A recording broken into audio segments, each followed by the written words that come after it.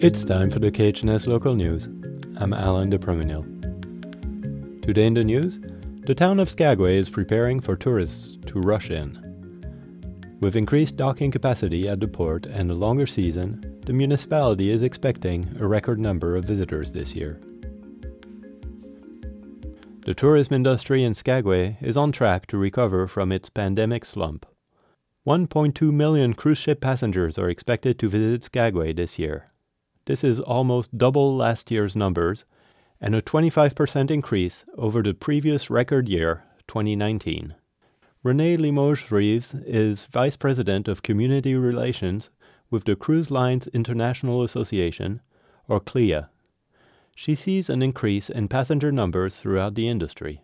We know from our research that intent to cruise is higher than pre-pandemic levels. And that's both among people who have cruised in the past and people who have never cruised. Intent to cruise is through the roof. I think there's definitely a pent-up demand. All these passengers will visit multiple ports, making the boom region-wide. Ketchikan is also expecting a record-setting year. The Alaska market remains very, very strong. It's a bucket list destination. We know that. When you talk about cruising in the Caribbean, the ship is the destination. In Alaska, Alaska's the destination for all the reasons that we live there. The beautiful mountains, the wildlife, the glaciers. And I think people love to be immersed into small communities. Skagway is preparing for the influx. Jamie Bricker is the town's tourism director.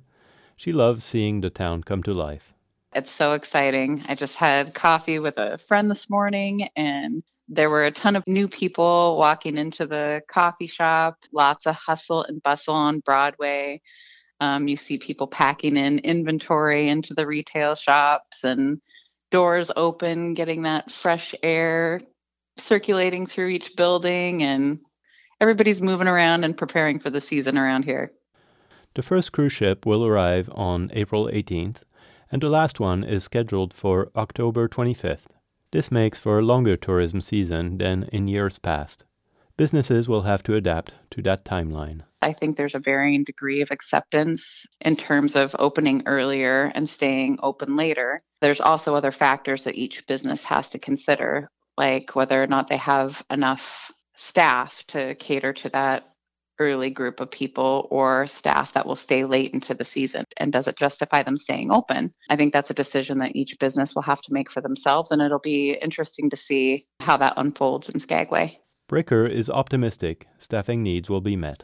I have heard great things about the hiring for this year as opposed to the last several years in particular. Folks are staffed up. It's refreshing to hear that people are ready to come back to Skagway and ready to work for the summer.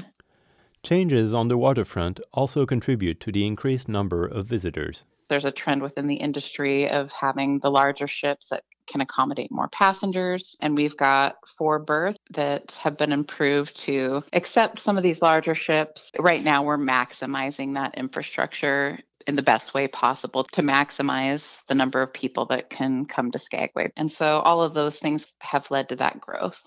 Renee Limoges-Reeves of the Cruise Lines Association sums up why so many visitors want to go to Skagway in the first place.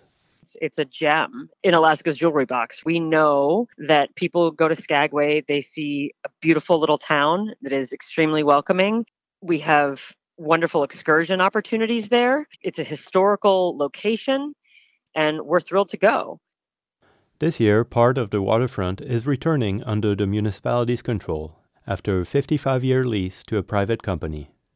Associated docking fees from now on are paid to the municipality.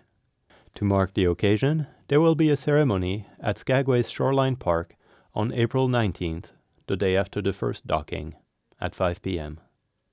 Limoges-Reeves says this year, 60 cruise ships will dock in Haines, bringing in 75,000 visitors. That's it for the KHNS Local News. I'm Alan de Promenil.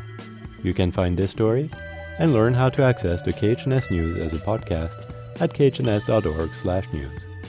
This is KHNS, Haines, Skagway, and Klukwan.